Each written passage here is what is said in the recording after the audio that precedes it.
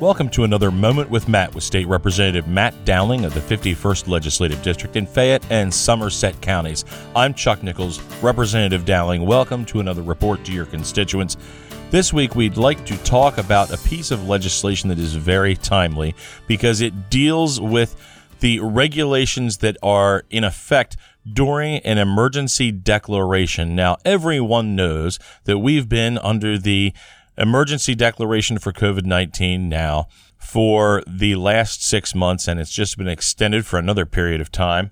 But most people aren't aware that we're also under a disaster declaration for the opioid epidemic, and that has been going on now for months and years.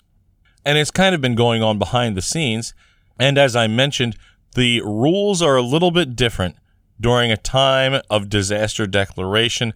Some of your rights have essentially been suspended, and you have legislation that deals with this.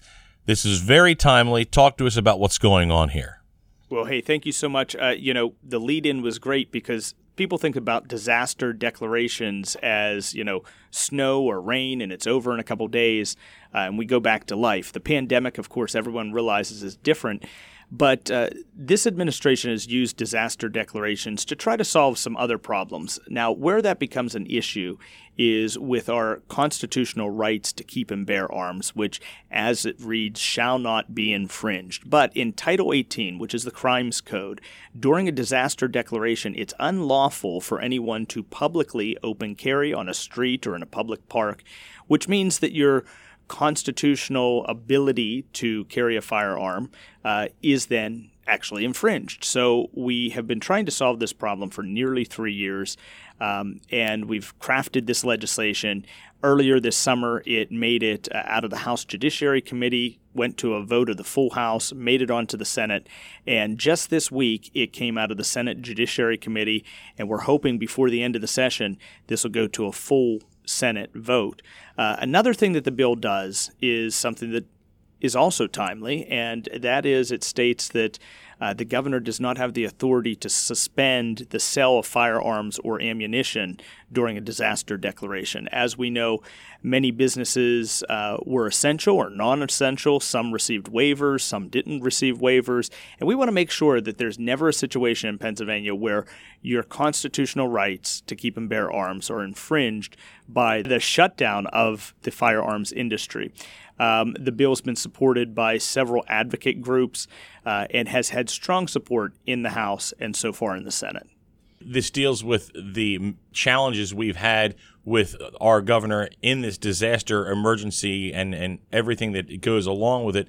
Clearly, when the legislature envisioned these powers for a governor, they envisioned it to happen for a day, for a couple of days, for maybe a week, not for months and years on end. And that really makes it all the more important to be able to have a firearm, especially when you look at what's going around the country today, unrest all over the place. You have to be able to defend yourself, defend your person, defend your property. I don't want to get into too much of a Armageddon-esque situation, but these times of disaster declarations could very well be the most important times for someone to be able to keep and bear arms and protect their families.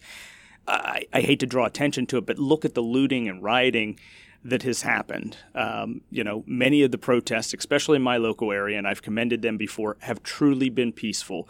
Law enforcement has worked with those who are protesting. But in some of our larger cities, we have truly had issues where residents have to be able to protect themselves. And to change topic a little bit, we want to have a shout out of congratulations to a local medical facility. I understand the Uniontown Hospital has some good news to share. That's absolutely correct. In fact, Friday, September 25th, the Uniontown Hospital will be announcing their official affiliation with WVU Medicine. If you drive by the hospital often, like I do, because I don't live far away from there, you see that their vehicles are being rebranded, that the signs are currently covered up. They'll be unveiling all of that very soon, and I believe that it's going to give greater access to healthcare. It's going to make us part of a larger, more stable system. And the administrative team and executive team at Uniontown Hospital, under the direction of their CEO, Steve Handy, have just done a fantastic job in creating this partnership, cultivating the relationship there, and working through this transitional time. So I offer many congratulations on the good things we're going to see from Uniontown Hospital with their affiliation with WVU Medicine. This has been another Moment with Matt. Tune in for other Moments with Matt on PA House Podcasts.